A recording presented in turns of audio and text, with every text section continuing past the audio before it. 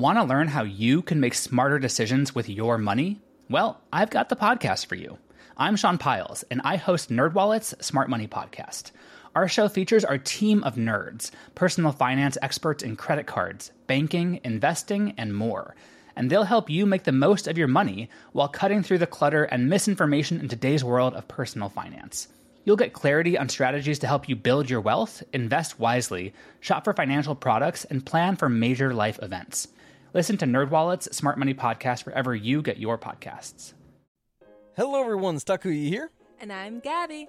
And we are the hosts of History of Everything, a podcast which you can probably guess by the name is, well, it's about everything. Do you want to know why people thought potatoes were evil and would give you syphilis? Are you curious about all the stories of the terrible and stupid ways that people have kicked the bucket over the years? Do you want to hear tales about all of the different badasses of history and the lives that they had brought to life? Well, if so, then look no further. History of Everything is just the right podcast for you. It's available on Spotify, Pandora, and anywhere else that you get your podcast from. Join us for some fun and just see how weird and wacky history can be. What follows may not be suitable for all audiences. Listener discretion is advised. The world is full of stories. Stories of mysteries, of curiosities, of oddities. Join Kat and Jethro Gilligan-Toth for the strange, the bizarre, the unexpected, as they lift the lid and cautiously peer inside the box of oddities. So what the heck's going on with Banjo lately? He's being such a sneaky snot. He is, first of all, bordering on obese. He's just, because he eats everything. Yeah. Not just food. No. He's still in the healthy range, but on the upper side of it, like real upper. And this morning I pulled chunks of plastic out of his mouth that he was trying to eat.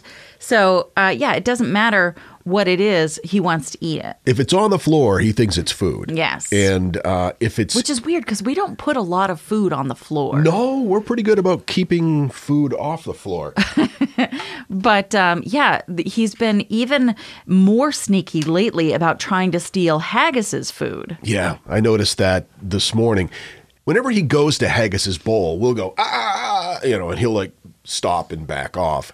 But lately what he has done, if we're not paying attention or he thinks we're not paying attention, he goes to the bowl and he'll take a mouthful of the kibble, but he won't eat it there. He'll slowly back out of the room and then chew it up in the other room so we don't hear him. Yeah. Yeah, so that's pretty sneaky. You think, that's pretty smart, right? It's smart, yeah. I'm not going to let them see me eat it. I'll just take it into the other room and then I'll eat it, right? But he's not smart enough to not eat plastic. I know. I don't get it. So it's real questionable what's going on in there. I like how he'll back into the other room too. Like we can't see him if he's backing up. Right. It's kind of like you when you go through a yellow light at an intersection, you whistle because it makes you invisible. Yeah.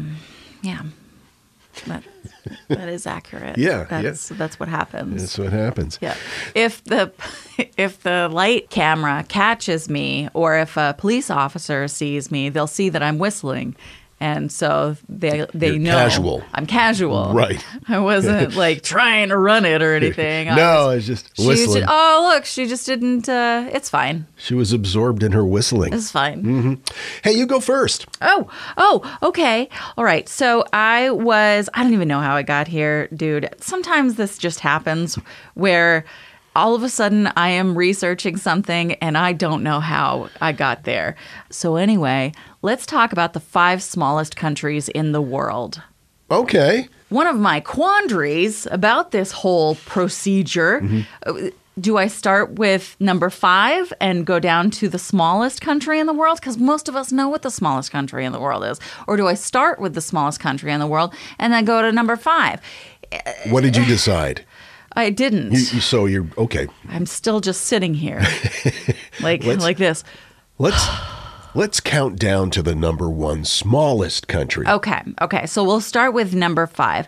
The 5th smallest country in the world is San Marino. San Marino is landlocked. surrounded by Italy, and it's said to be the world's oldest surviving republic, which is really kind of cool.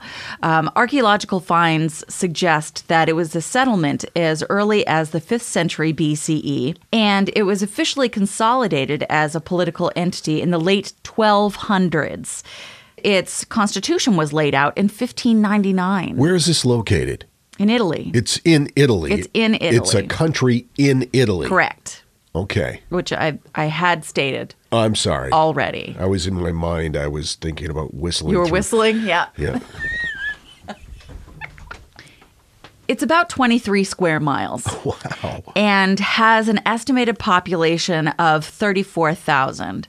That's about 2,000 more than Bangor, Maine.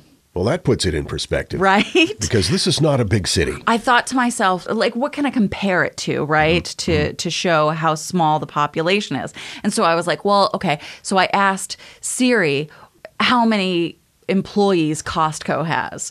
And Siri was all like, Costco employs about 233,000 people. And I was like, okay, well, that's not a good one. No. So then I tried a bunch of other things. And eventually I was like, oh, wait, Bangor. So anyway, why the employees of Costco came to my head first, I do not know. It'd be cool if Costco started their own country. That's right. The United States of Costco. They mostly export. Tourism dominates the economy of the 61 square kilometer republic, and more than 3 million visitors go to San Marino every year. Which, when you consider the size of it, whew. In 1607, a paid postal service was opened to all residents, and the first postage stamps in San Marino were issued in 1877. So San Marino has always paid tribute to cultural and historical events and personalities by way of their stamps. And because there's a very limited production of San Marino stamps, San Marino is a pretty big draw for the stamp tourist. Is it? It really Wow. is. I'm not even being silly. I didn't realize stamp tourism was a thing. It's a thing. Wow. As well as collectors of rare coins. So that's pretty neat. Abraham Lincoln has a connection with San Marino. He expressed his admiration for San Marino in a letter to the Captain's Regent in 1861. And he said, although your dominion is small, nevertheless, your state is one of the most honored throughout history. And so they granted him citizenship. They were like, cool. You're now officially part of us. Wow. We love you. Wow. So, which I thought was just really neat. Let's send them a letter and see if they'll make us an official citizen. I don't think that our letter would carry the same weight that Abraham Lincoln's letter would have carried, but yeah, sure, let's do that. Let's give it a try. Okay. All right. Number four. Tuvalu is in the South Pacific. It's an independent nation within the British Commonwealth. And Tuvalu is located roughly halfway between Hawaii and Australia. So you can kind of picture, like, it's out there. It's got a total area of 9.9 square miles. And it gained its independence in 1978. So the Tuvaluans are Polynesian, and their language is closely related to Samoan. It is home to around 11,500 people, and they are the only ones in the world that speak their native language. Part of their anthropological history is they know that the people who settled there originally were settled there for some length of time before they were colonized by other countries, because they had that time to create that very unique language. I find that fascinating. Tuvalu has the smallest economy of any country in the world due to its size, its lack of resources, and especially its remote location. It's so small that the Funafuti Airport, which looks a lot like Funfetti, by the way, but it's not. The airport is right in the middle of town, and it gets 3 flights per week. But when a plane is coming in, there's a siren that goes off to let people know so that they'll get off the runway. No kidding. Yeah. Well, that's charming. Isn't it? So the only flights that come into Tuvalu are from Fiji. And the entire country of Tuvalu is run on cash. No credit cards accepted at all. And they use the Australian currency. Okay. But you can get, but it's very difficult to get Australian currency in Fiji, which is the only place that you can fly to Tuvalu from. So it's a little complicated. Wow. You got to really plan this trip in advance. There are no ATMs. No ATM machines? No ATM machines. She hates when I do So that. when you've got to take an air flight into Tuvalu. Bring your Aussie bucks. Did you even notice that I said air flight? No. You're so weird. Air flight. It's just, that's a normal phrase for me. A normal term, air flight. All right, so this comes from the website Everything Everywhere. The highest point in the entire country of Tuvalu is only 4.6 meters or 15 feet above sea level. So because of the way that it was made, it's part of an old volcano that is kind of into the sea now, and there's coral and stuff. So just a little bit of worldwide ocean rising would mean that there's no more Tuvalu. No kidding. Yeah. Let's move on to number three. Nauru is a tiny island country in Micronesia. It's just northeast of Australia, and it's got an area of about 8.1 square miles. Wow. It is the smallest republic. Additionally, because of the population of 10,000, it's the world's second smallest population. Nauru has no official capital, and I'm guessing that's because it's so small. It just doesn't have one. There are government offices, and they're located in a specific district, but that's not really the capital. It's just where those buildings are. Okay. So it's like, these rooms over here will be our governmental offices, and then downstairs it'll be for anything more local. That's right. Though it's hard to have anything not local on an island as small as this. In October 1967, an agreement granting Nauruan independence was concluded, but it's had a long road and it continues to struggle. So with World War I, there was an Australian force that occupied Nauru and removed most German nationals that had previously taken over the island. And in 1920, Nauru became a mandatory territory within the framework of the League of Nations. Now, this is according to Britannica. When World War II happened, it brought another occupier when Japanese forces arrived. And over that following year, over 1,200 Narunians were taken to serve as forced laborers in Japanese military installments. That was nice of them. Yeah. And then Nauru became the target of American bombers. And they suffered air attacks for the next 2 years. Can you imagine an island 8 square miles in total area being bombed for 2 years? Yeah, where do you go? Where do you go? At the war's end in 1945, fewer than 600 Narunians remained on the island, and a quarter of the natives had died.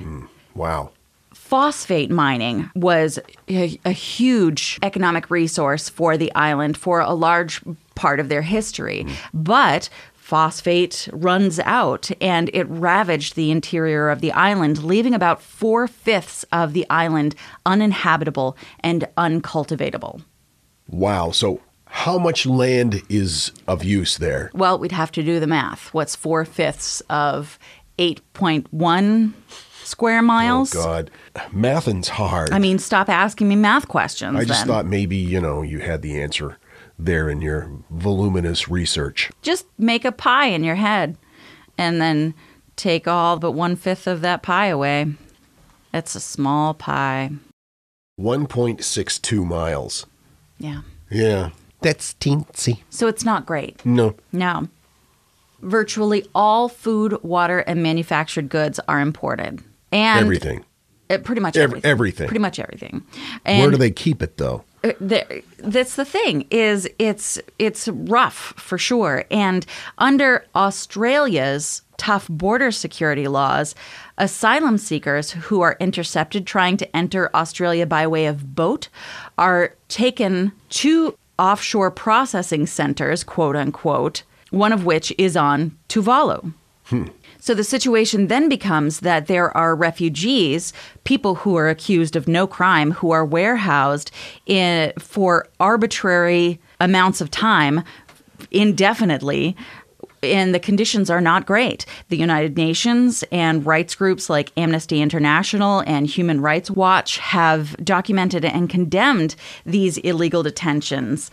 And as of 2019, there were still 350 people awaiting quote-unquote processing. Oh, man. That's rough. It's not a great situation. And for such a tiny island that has so little else going for it, it's just rough history after rough history.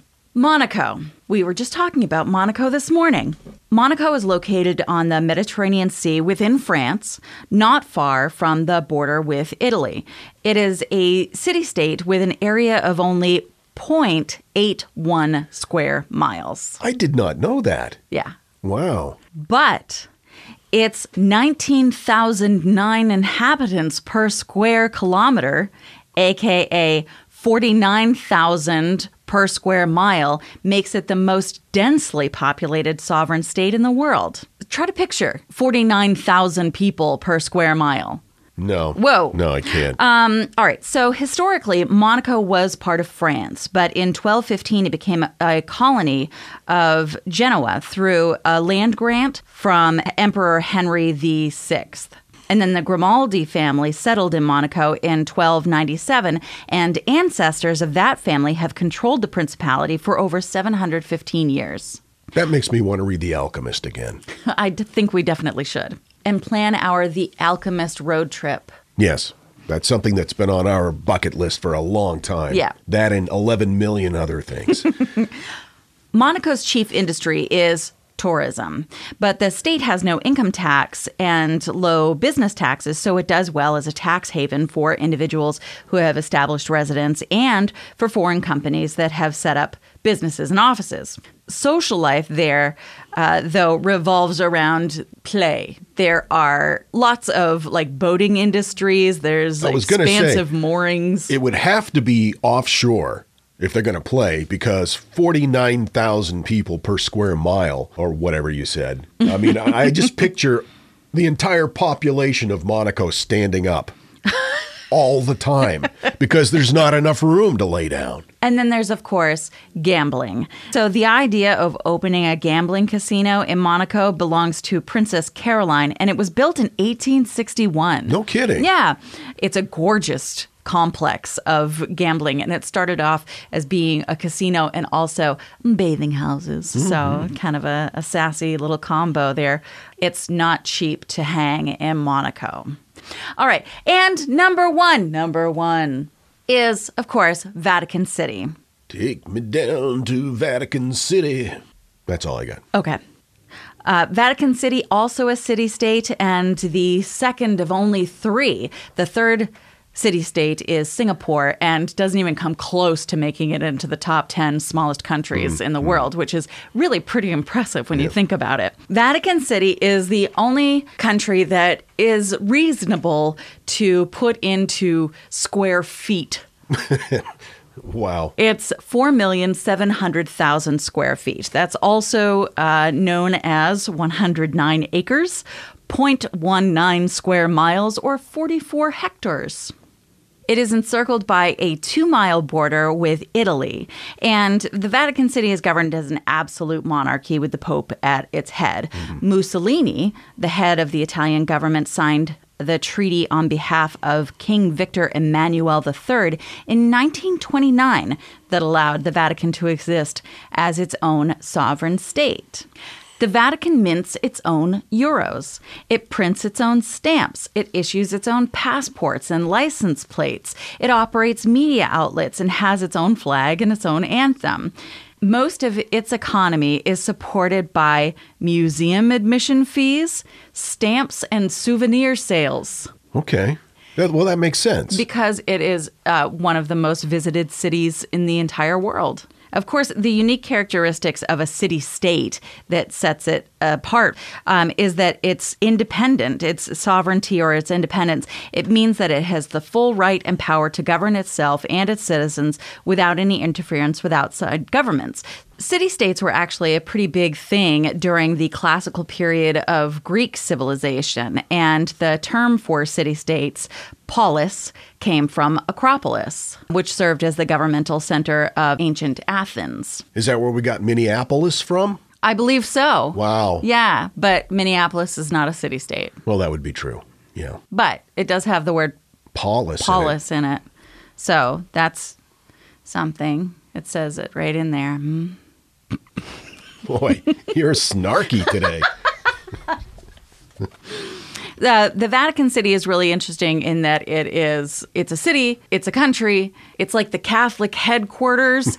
Popes wouldn't leave there for hundreds of years. It was like, nope, we're not going anywhere other than this tiny city-state place. This is where we stay. And it's all within a 2-mile border within Italy. So that's pretty freaking cool. Anyway. I'd like to have my own country. Yeah? Yeah. Just like right inside of Maine, or no, inside this house. Oh, inside the house. Just inside this house, where I can create my own laws. Okay. And tax structure. Sure, you could do that. No, but I don't want to pay taxes. Oh, you don't want to pay like Maine taxes, right? I don't want to do that. Okay, so you just want to be like, I'm independent. And taxation is theft. You wanna go down that road? Wow, you are snarky today. And now, that thing in the middle. Today's thing in the middle, once again, from the Freaks group on Facebook. You glorious people give us so much to talk about. What are some silly song misunderstandings that you've had? When I was a kid, Sarah wrote, I was convinced Another One Bites the Dust was about dust bunnies fighting and biting each other. I also thought I Like It, I Love It was about applesauce. Number 5, Stephanie said, on Californication by Red Hot Chili Peppers, I thought the line hardcore soft porn was hot coleslaw for 'em.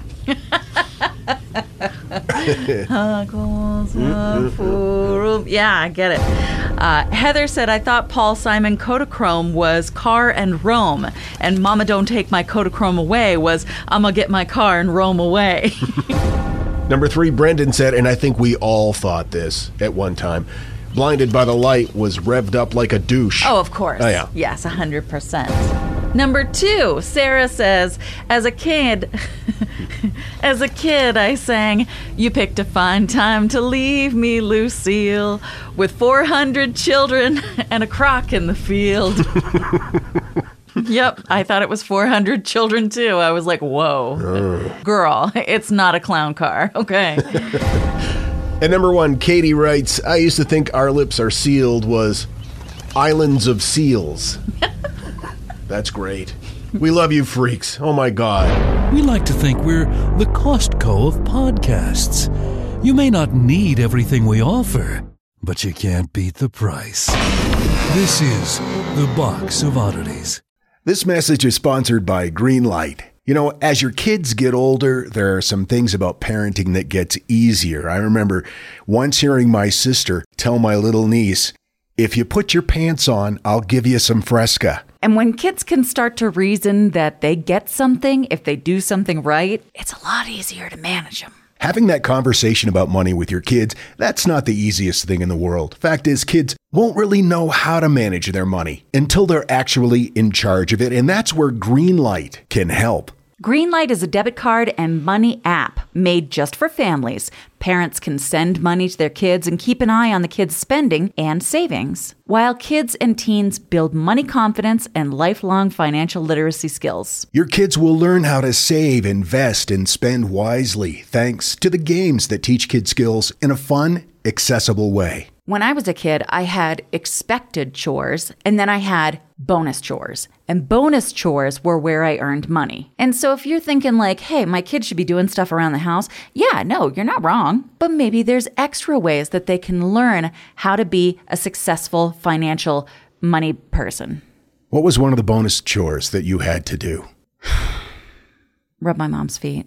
And what did that pay? I don't know, like a quarter or something. Millions of parents and kids are learning about money on Greenlight. It's the easy, convenient way for parents to raise financially smart kids and families to navigate their life together. Sign up for Greenlight today and get your first month free when you go to greenlight.com/oddities. That's greenlight.com/oddities to try Greenlight for free. Greenlight.com/oddities. I've got to tell you, the longer we've had our Aura frame, the more I love it. I have kids, and they live about 3,000 miles away, and my daughter is expecting a child, and she has been sending me updates on her baby bump through the Aura frame. And since I can't be there to experience it with her, it's the next best thing. And speaking of mothers, if you're looking for the perfect gift to celebrate your mom in your life, Aura frames are beautiful Wi-Fi connected digital picture frames. It allows you to share and display unlimited photos. It's super easy to upload and super easy to share photos with the Aura app. And here's the thing, if you're giving Aura as a gift, you can even personalize the frame with preloaded photos and memories. We love Aura frames, and living so far away from family, thanks to Aura, it's the next best thing. It's like almost being there. And right now, Aura has a great deal for Mother's Day. Box of Oddities freaks can save on the perfect gift by visiting auraframes.com to get $30 off, plus free shipping on their best-selling frame. That's auraframes.com. Use code oddities at checkout to save. That's auraframes.com and use code oddities at checkout, and you will save. Thanks, Aura Frames, for bringing my family a little bit closer. Hey, it's Kaylee Cuoco for Priceline. Ready to go to your happy place for a happy price? Well, why didn't you say so? Just download the Priceline app right now and save up to 60% on hotels. So whether it's Cousin Kevin's Kazoo Concert in Kansas City, go Kevin, or Becky's Bachelorette Bash in Bermuda, you never have to miss a trip ever again. So download the Priceline app today. Your savings are waiting. Go to your happy place for a happy price.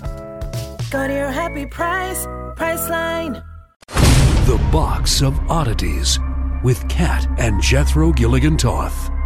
Miranda sent this email. In fact, it just came in. Kat followed me back on TikTok, and I totally fangirl screamed, even though I have never posted on TikTok. I found out while lounging in the bath drinking a bottle of wine. That's why I follow you on TikTok, is I can get on board this lifestyle. My son ran in thinking I was hurt or terrified. The second I said, Kat followed me back on TikTok, he understood and slowly backed out of the bathroom while saying, "That's really exciting." My 10-year-old son, Devin, is a huge fan of the podcast, too. I was a teen mom, 16 when he was born, and things have not been easy for us. We both listened to the podcast to relax and forget about how tough the world can be. Thank you for reminding us both that we're not alone and that there are other people out there that are just as odd as us. Thank you so much. It's really easy to forget that there are other people out there after this past year. I mean, I feel that hard. I do. Yep, pretty much. Thanks for that email, Miranda. That's great. All right, this is going to be really rough because I can't really pronounce these words well. Oh, no. It's a Russian name. Here we go. Maria Vasilyevna Oktyabrskaya. I'm just going to call her... You know, I buy it. Everything that you just said sounds great to me. I'm just going to call her Maria. Or maybe MVO. MVO! Maria was born in a poor Ukrainian family on the Crimean Peninsula. She had 9 brothers and sisters. She lived a pretty typical life for the time. This was in the early 1900s. Her first job was in a cannery. This was her very first foray into employment. She was thought of by many of her superiors as a very diligent, resourceful worker.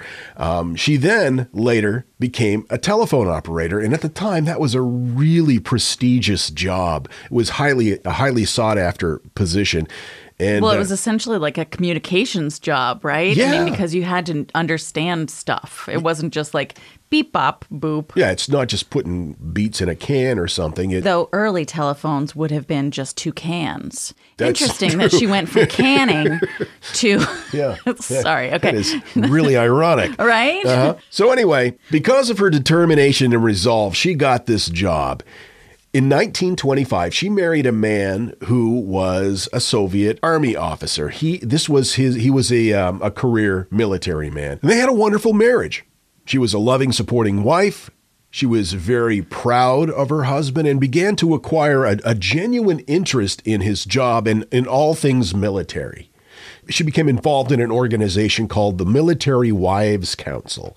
This was the same point where she was training to become a nurse in the Army. Oh, very cool. So she was really moving up. She's an advancement kind of gal. So because she was always hanging around in the military environment, she started picking up lots of skills like how to use weaponry and how to drive military vehicles. This was just her hobby. That's what she hung out with her husband and learned how to shoot a bazooka. It's just what she did.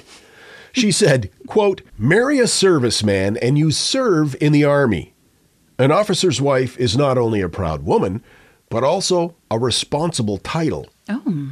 Well, Second World War rolled around, and when the Eastern Front opened, Maria was evacuated to Siberia for her own safety. And while she was there, her husband, unfortunately, was killed by Nazi forces near Kiev. Now, because she was in Siberia, and this was the early 40s, 1941, it took 2 years after his death for her to learn about it. Oh, that's awful. It took 2 years for that information to get to her that Nazi forces had killed her husband in August of 1941. Oh, I don't like that at all. That makes me feel all kinds of ick inside. Now, this was devastating news to Maria, obviously. They had a very close relationship. So for a long time, Maria kept to herself. She didn't interact very much with her family or friends during this period of mourning. It was an extended period of mourning for Maria. And then she just got to a point where she was fucking pissed off. She decided she wasn't going to sit around and take this. She decided that she was going to exact revenge on the Nazis for killing her husband. Oh my gosh. She was determined to avenge her husband's death. Her family thought she was crazy, but Maria was determined. She was a very determined woman. So fire pigeons? What she did, that would have been great. I would say this is even better than fire pigeons. Okay. The first thing Maria did was sell off all of her possessions. Everything she had, everything she owned, she sold. She then took the money and bought her own tank. Yes. It was a T-34 medium tank, and she painted on the side of it a name. She painted Fighting Girlfriend on the side of her personally owned tank.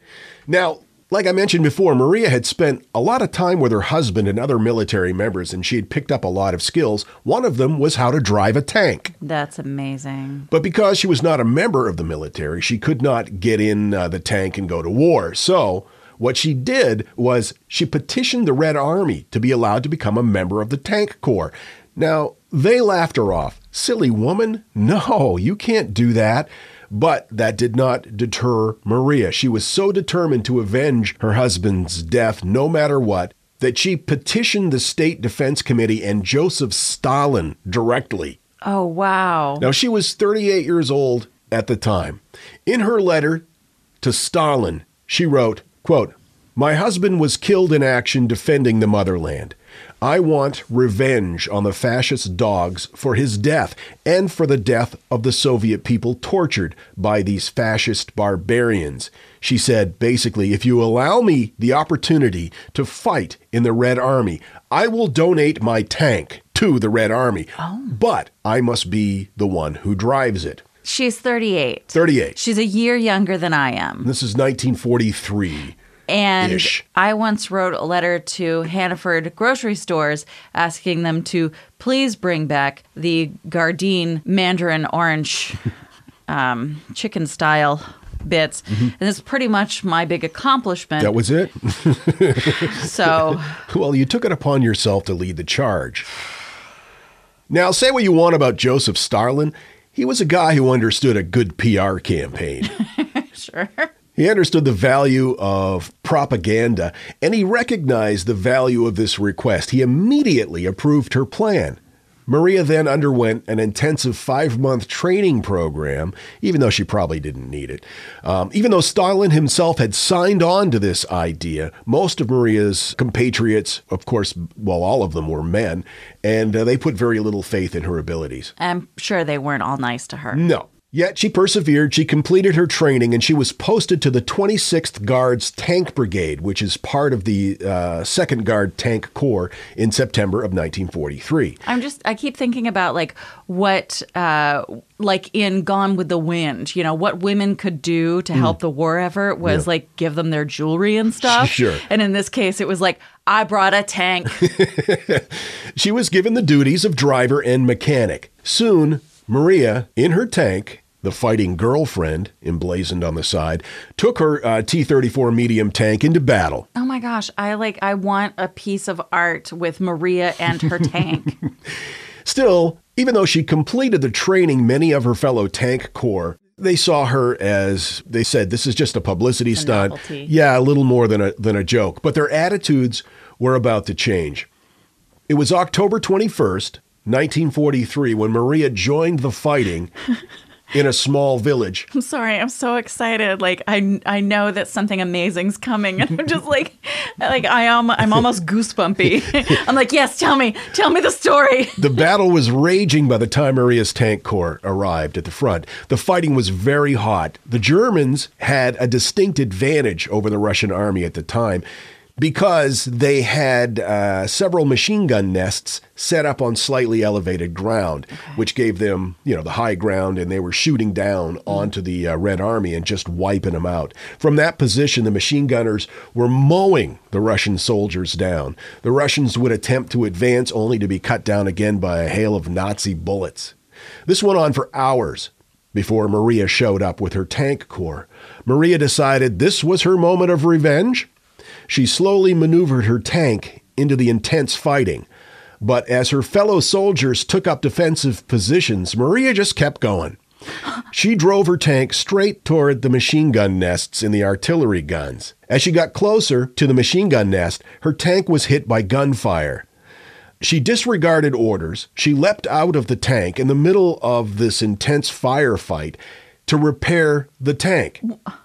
So she repairs the tank, jumps back into it, continues approaching the machine gun nests and artillery guns. She sustained more hits the closer she got, but she kept going. And then she just drove her tank right over the fucking Nazis. She just ran them over. A large, dozens and dozens of Nazi gunners. They were crushed beneath Maria's tank treads. That must have really felt good. I wonder if she stopped and backed over him a couple of times just to make her point. This disabled all the machine gun nests and the artillery guns nearby. Single-handedly, she did this. Wow. She was then promoted to the rank of sergeant. And all of a sudden, her tank corps is like, ooh. We always thought you were really good. Yeah. It was a month later, the 17th and the 18th of November, that Soviet forces had captured a small town in German territory. During the attack, her legend was elevated even further because of her skilled tank driving. On the 17th of November, she took part in an assault on German positions. Again, her tank was disabled by mortar fire. An artillery shell actually exploded near the tank, and it caused the tracks to come off. She and a fellow crewman again jumped out and repaired the tank in the middle of this hot firefight. Her fellow crew members provided cover for them while they fixed the tank. They jumped back in the tank and rejoined the main unit, again winning this battle. A couple of months later, on January 17th in 1944, Maria was fighting yet another attack as part of the Leningrad-Novgorod offensive. During the battle, she drove her T-34 through the German defenses and destroyed resistance in trenches. And the machine gun nests, again, she just drove over the Nazis. Unreal. Her tank crew also destroyed a German self-propelled gun. The tank was hit by German anti-tank shells. Again, the tracks came off. They were immobilized. She jumped out of her tank again in the middle of the firefight. Heavy fire, small arms, and artillery shells bursting all around her. She managed to repair the track, but as she was back in the tank, she was hit in the head by a shell fragment and lost consciousness. After the battle, she was transported to a Soviet military field hospital near Kiev. She remained in a coma for 2 months, but finally passed away on March 15th, 1944. She was posthumously named, quote, a hero of the Soviet Union in recognition for her bravery in the battles that she fought. That is the story of Maria Vasilyevna Oktyabrskaya. That is something amazing. like that. One intense Russian tank bitch. That is incredible.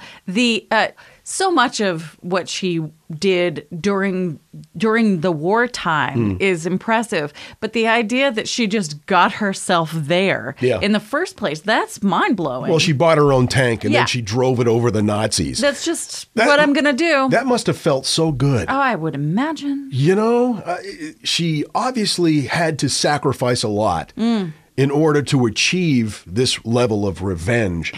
When she broke through their defenses and just started running over the Nazi machine gun nests, I just picture her in her tank, you know, just laughing her ass off, sipping a tab, you know, having a good time, maybe lighting up a cigarette, just watching the show.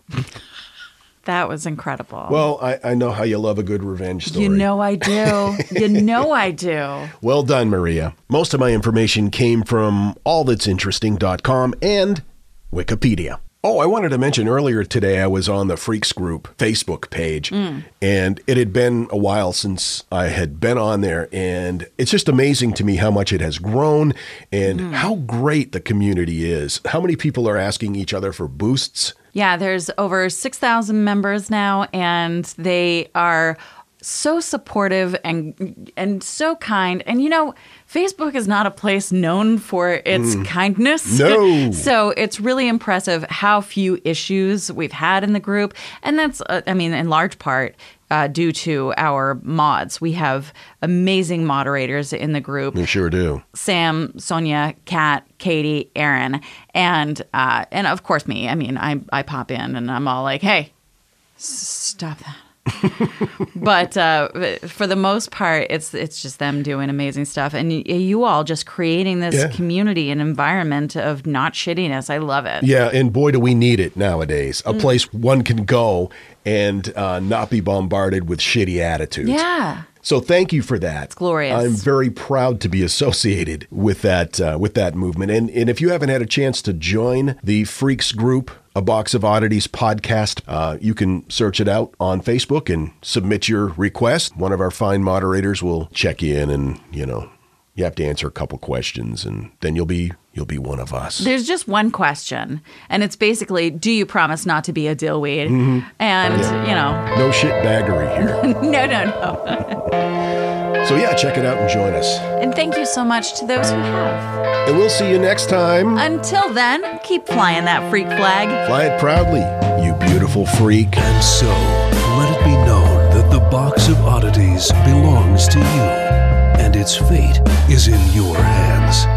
Therefore, it's been requested by those to whom I report to beseech you for assistance.